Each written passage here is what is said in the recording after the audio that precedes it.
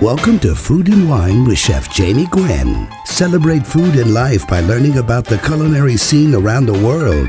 Speaking with chefs, artisan food makers, farmers, authors, and tastemakers who are passionate about everything delicious. A very good weekend to you, food lovers. Chef Jamie Gwen in your radio. The delicious dialogue starts right here and right now, and I welcome you to my kitchen.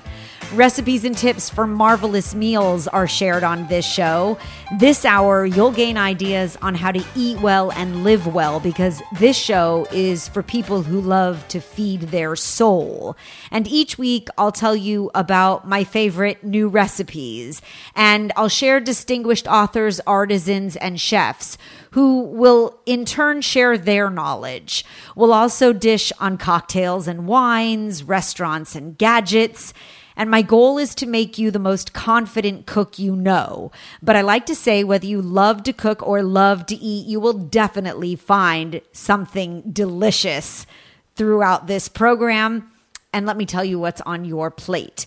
We are starting the weekend off right by bettering our bodies. Manuka honey has been an ongoing trend, and there's no doubt we know that the goodness in antibacterials, antimicrobials, all that good stuff is making it a superstar. Well, one of the few certified organic Manuka honey producers in New Zealand is now USDA certified and available in the U.S. And I am delighted to share Manuka honey from Hinterland with you.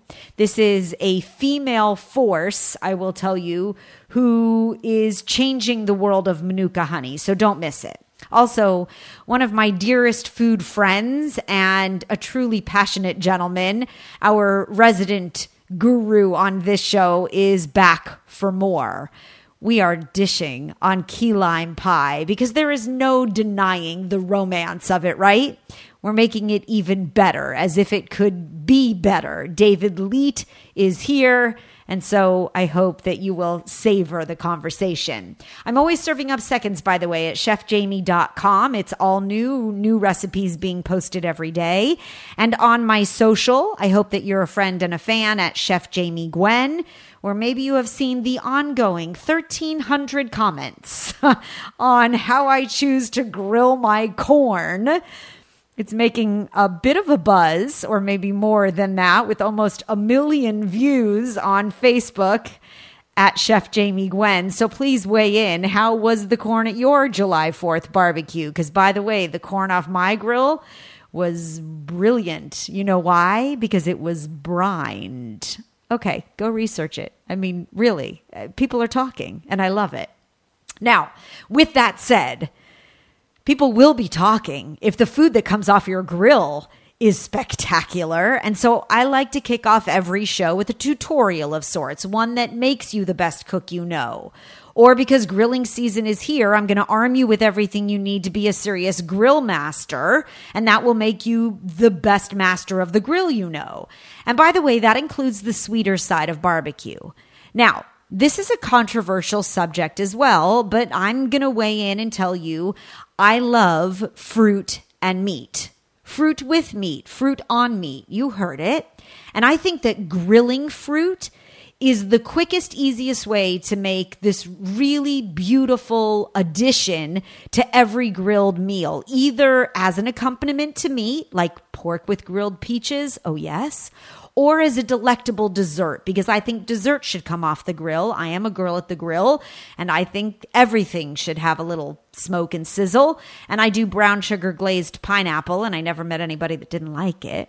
So grilling causes the sugar in fruit to caramelize, and you can create these new smoky concoctions that often remind you of how decadent fruit can be.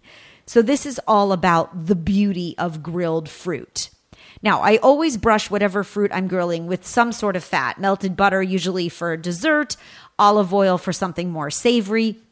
The fat adds another element to the flavor profile. It also keeps the fruit from sticking to your grill grates. And for a sweet affair or gorgeous desserts, you should always experiment with the season's best fruit on the grill, right? When you're choosing your fruit, go for ripe, but not soft or mushy, because you definitely will lose the texture you're looking for. Now, from a food science perspective, fruit is basically made up of sugar and water, right? So by grilling it, you concentrate the flavors by reducing the water and caramelizing the natural sugars. The process is very simple, and it works with, I would venture to say, every fruit. Stone fruit, peaches, plums, apricots, right? Pineapple. Grapes. I love grilled grapes on a cheese board or a charcuterie board during the summer. And with many fruits, you can simply throw them right on the grill, or the stone fruit you cut in half. Bananas, I split lengthwise and I leave the peel to hold it together.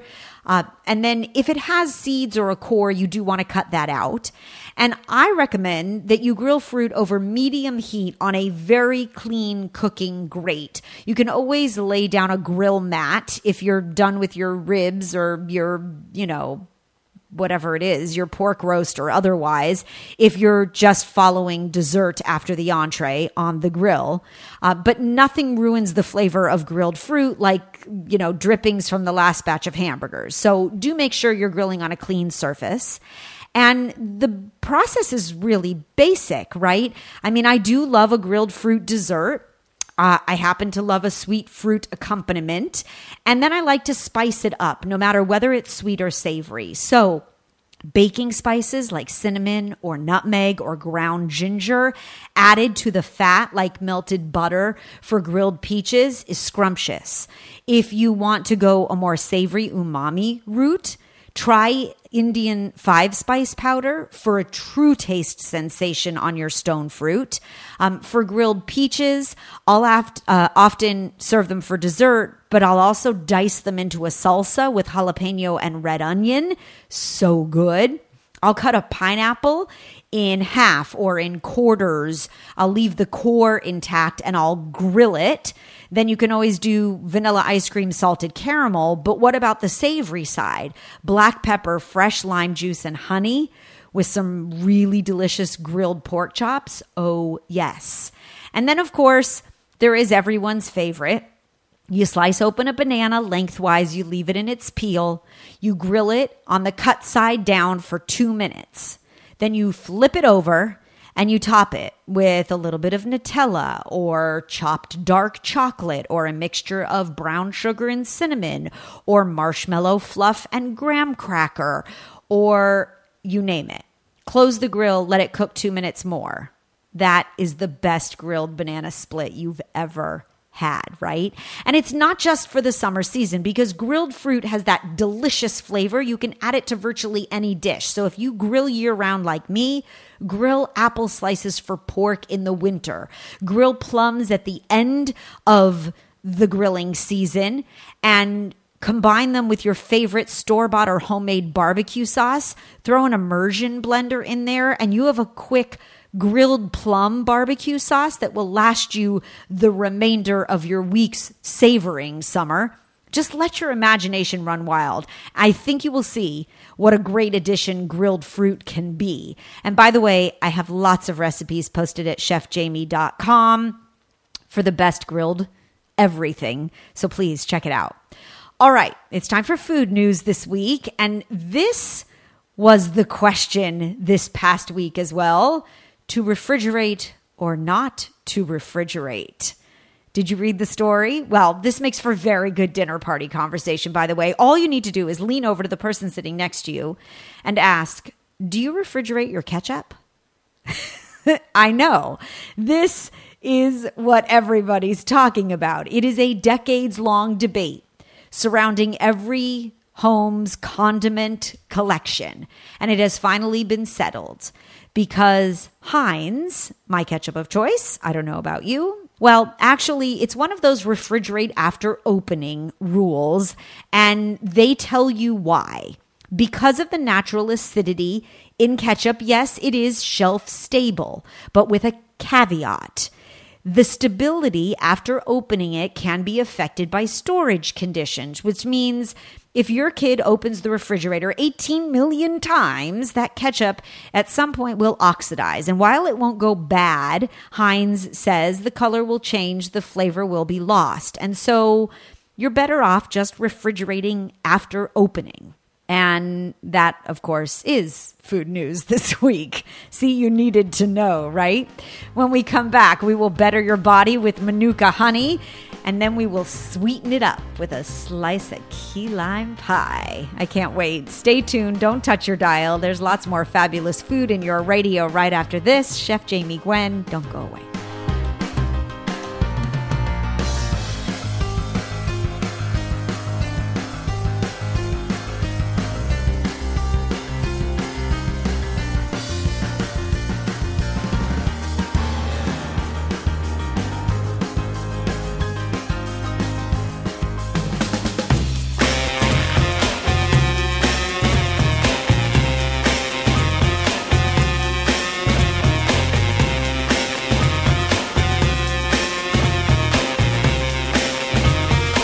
Food is life. Create and savor yours. Welcome back, Chef Jamie Gwen in your radio.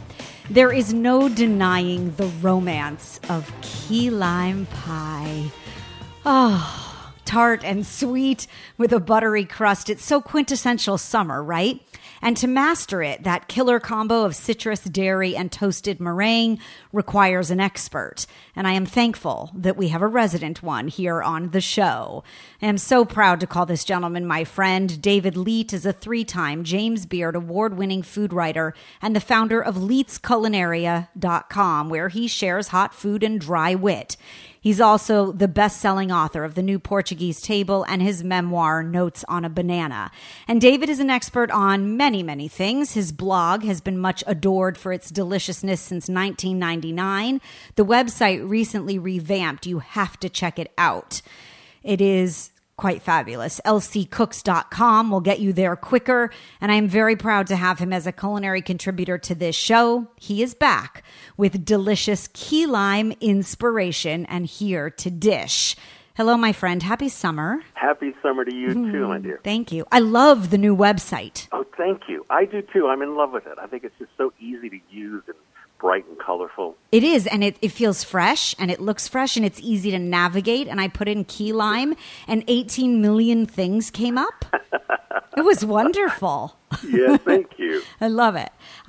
Okay, let's get down and dirty with key lime pie, shall we? Did you know, and I'm sure you did, but I did a little research, and I didn't realize that cream pies are actually an American tradition dating back to the early 1800s.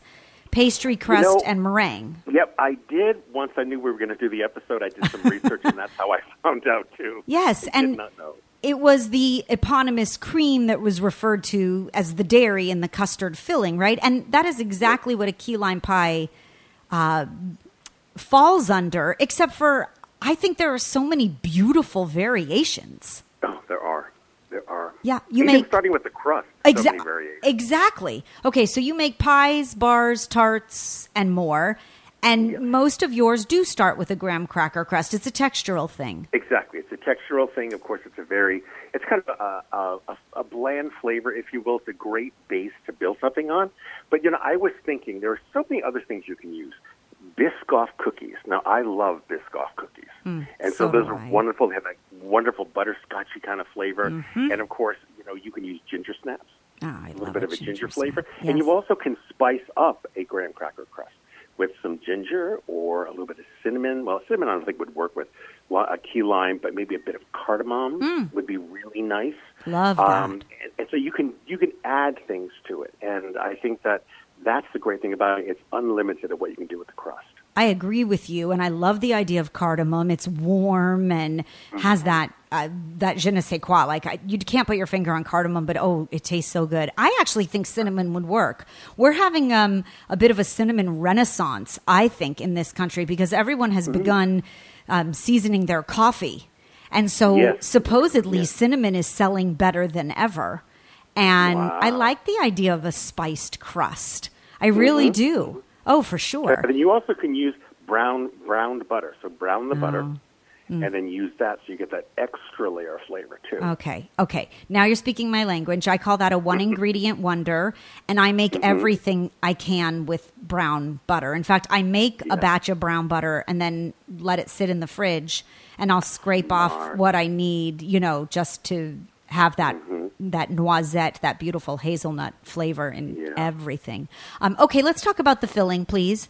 It's a lot of lime juice. And in fact, your signature key lime recipe has this really cool chart that gives you the breakdown depending upon what limes you're using.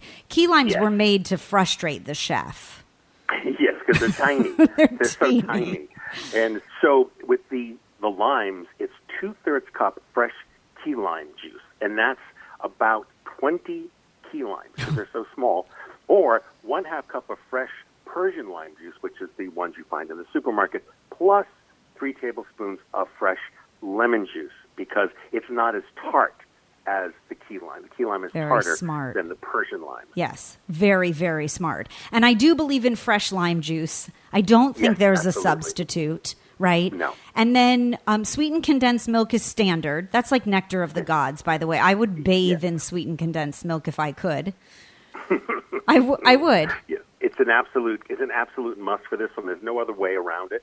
You have to use the sweetened condensed milk. Do you add sour cream? No. Do you do that? Okay, so I haven't yet. But in doing copious amounts of research to try to have an intelligent conversation with you, the genius, I started reading key lime pie recipes. I started at elsiecooks.com, of course, and then I went on. And I have seen some recipes with sour cream. And it made me think, I think we have to try that. And seeing that you're just whisking it all together anyway, it's a dump recipe. Right, exactly. We might as well add more, pizzazz. Yeah.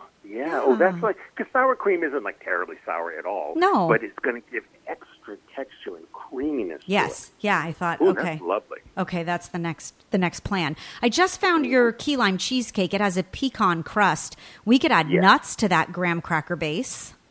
Yes, you could. Any kind of nuts. You can use, if you want to do brown butter, you also can get hazelnuts, roasted hazelnuts, and then chop those up and put them in there. I mean, the possibilities are endless. Oh, they are. Oh, that's like the ultimate key lime pie. You have taken the quintessential all-American pie, and you have made the classic dessert better. And I expected nothing less of you, really. So thank you for inspiring us. Key lime pie is on the menu. And I always love when you come here to dish. So you must come back and celebrate summer with us as we continue the culinary conversation. You can, of course, find all of David Leite's deliciousness on the website at leitsculinaria.com, but make it easier. Why not go to lccooks.com and check out all that is new and glorious there? If you put key lime into the search bar, you will get wonderful things, and you will be a key lime master, really. And please follow on social as well at David Leite. David, tell everyone your radio show is growing by leaps and bounds in popularity. Yes. It is fabulous, Yes. and I love listening. I find inspiration, so thank you. Thank you. Yeah. Okay, tell us where to listen, please. Oh, absolutely. So it is Talking with My Mouth Full, and my co-host is Amy Traverso, who is the senior food editor over there at Yankee Magazine, and you can find it on any platform where you download your favorite podcast. Okay, good. Well, you're in my podcast list, and I am always grateful when you come on to talk food. So thank you. You will hear more from David Leite at lccooks.com. Coming up next month, lots more delicious inspiration. Cheers with a key lime pie margarita to key lime pie. Cheers to you. Thank you. Thank you. As the delicious conversation continues, we have the greatest culinary thinkers on this show from all around the world, and I savor their knowledge. I hope you do too. Grab a snack, come on back. There's more fabulous food in your radio right after this.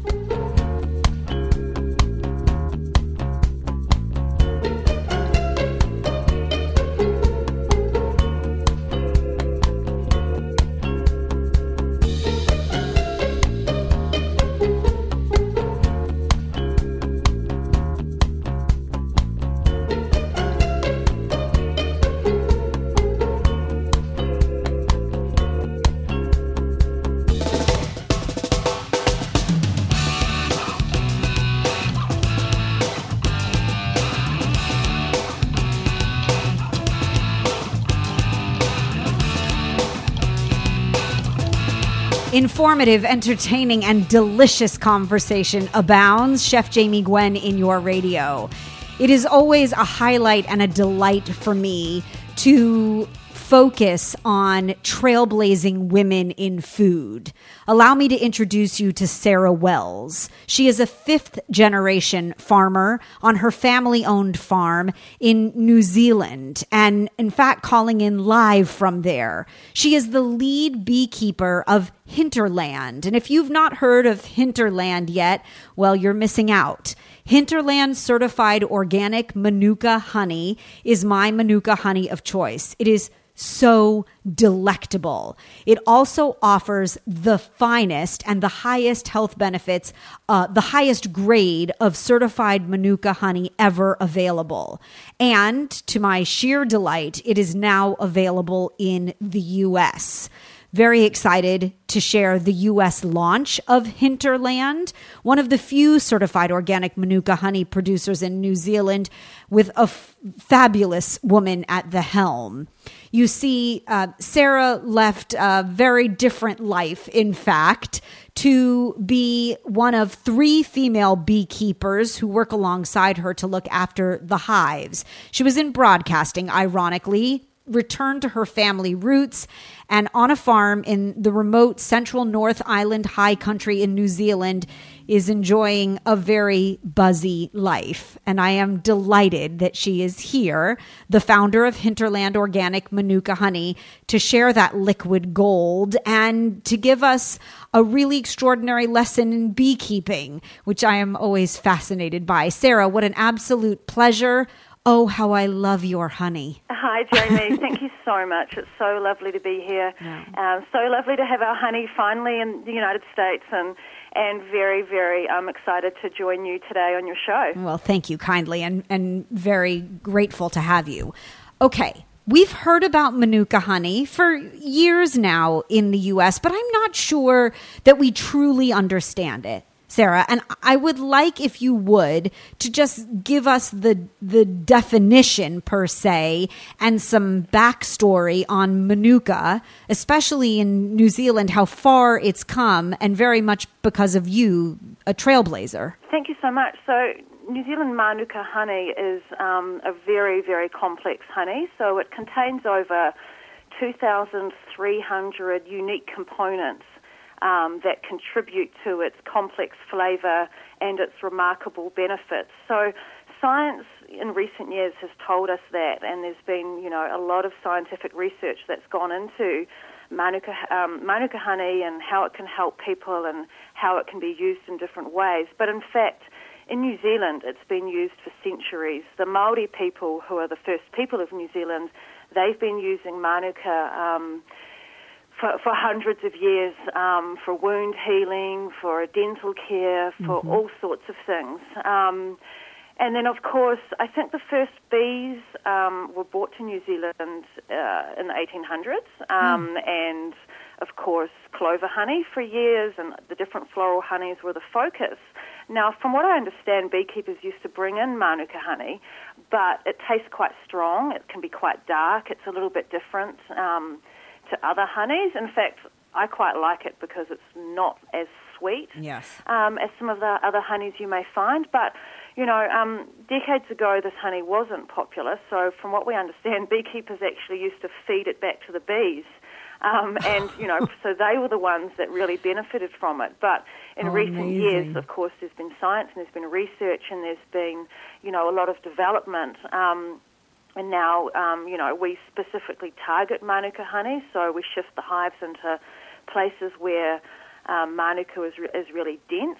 So it's a tree that grows essentially in the mountains. It's not something you normally find, scattered around cities and that kind of thing. So on the farm where I live, where we're based, which is essentially like the hinterland, there is a lot of Manuka honey. So it's scattered around. The animals use it for shelter, and we saw an opportunity to diversify the farm and look at some different ways of doing things, and it seemed like a really good choice for us to start harvesting Manuka honey. Amazing. I think it's very serendipitous that you found this jewel of a superfood, essentially, and were so strong and brave and courageous and due diligent to make it an elevated aspect of a family farm where there was no beekeeping before, right? Did your husband think you were absolutely crazy? You left a life of broadcasting to go live rather remotely as a beekeeper, right? I mean, that sounds crazy to you too, right? Well, in fact, when we met, he was actually living in the city. He'd never been on a farm. He was a police officer. He'd been on farms, but he didn't really know a lot about them. But he really was taken by the country dream, and we made a decision to give the farm life a go. And he ended up throwing himself at it, and he absolutely loves being a farmer. So I probably didn't, when I first got my first couple of beehives, I maybe wasn't, not I wasn't upfront with him, but I wouldn't have known at the time how it was going to sort of develop. Sure. He wouldn't have paid much attention, just sort of thought, oh, she's getting a few beehives, or just, she's doing her thing, that's fine. Maybe if we had have realised what it was going to sort of turn into. So no, amazing. It's a fun journey, and it's a really fun journey as a family as well. And it's certainly, we wouldn't want any other life. Yeah, you are a busy beekeeper, mama of 3. Which living on a 2,000-acre private scenic reserve, right, that your grandfather established, and then starting a company that is kicking off quite incredibly. The name Hinterland has a backstory, a definition, right? It can be translated, and I would like to know more about that. Well, when we, one of the things as farmers and beekeepers and food producers in New Zealand is we really want to connect with our customers. So previously, we haven't really known where our honey's gone, where our wool's gone, where our other farm products go. So we wanted to just try and build a bit more of a relationship, extend our community. We're very, very isolated where we live. So part of that was, let's connect with where our produce goes. And we had to think of a name. A lot of the names around here are, are Māori names, and that they can be difficult to pronounce. And we weren't sure what market we wanted to go to. So we just thought about a name that captured, really captured where we were, and Hinterland loosely translates to the place behind, and that's really what we are. Like, as I sit looking out my office window now, I can see this huge mountain range. We're sitting behind that. On the other side, far, far away, basically, is a coast and a few cities, but we're behind the mountains. That's where we are. So we wanted to have a name that people could sort of identify with and understand, and essentially that captured where we were. Sure. Because where we are is really important to us, and being able to tell people and explain the isolation and the wildness and the remoteness. And when you buy a jar of our honey, you're essentially having a taste of that. So, yes. Yeah. And I will tell you, I have a tremendous fondness for Manuka, as you say it, and I will say it properly, honey as well. Yours, in particular, has so many beautiful notes. Like, I find the depth of flavor extraordinary. And I wonder if you credit that with the organic certification, with the fact that your Manuka honey is very unique in a world of superfood honey. The importance of being certified for you really sets you apart, does it not? It does really set us apart. There are only a handful of certified organic honey producers in New Zealand, and we are focusing on the Manuka honey. I think at the moment there's around 5, I think, people doing it, and there are hundreds of other beekeepers that are not certified. So for us, it was important to have that certification, and just give people that assurance that we're, doing everything we can Yes. in terms of operating sustainably, looking after the planet, and looking after our bees.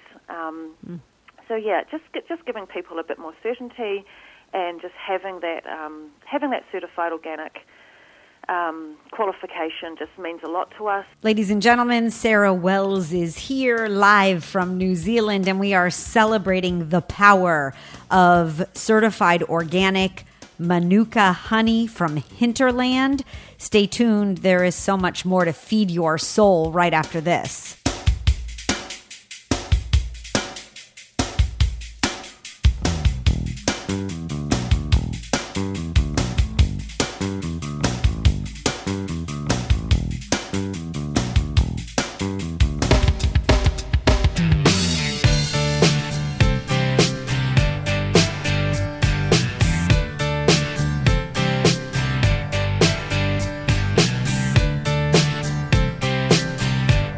Welcome back. Chef Jamie Gwen in your radio, and we are dishing to eat well and live well. Sarah Wells at the helm of Hinterland, certified organic Manuka honey, USDA approved and now available in the U.S. is here.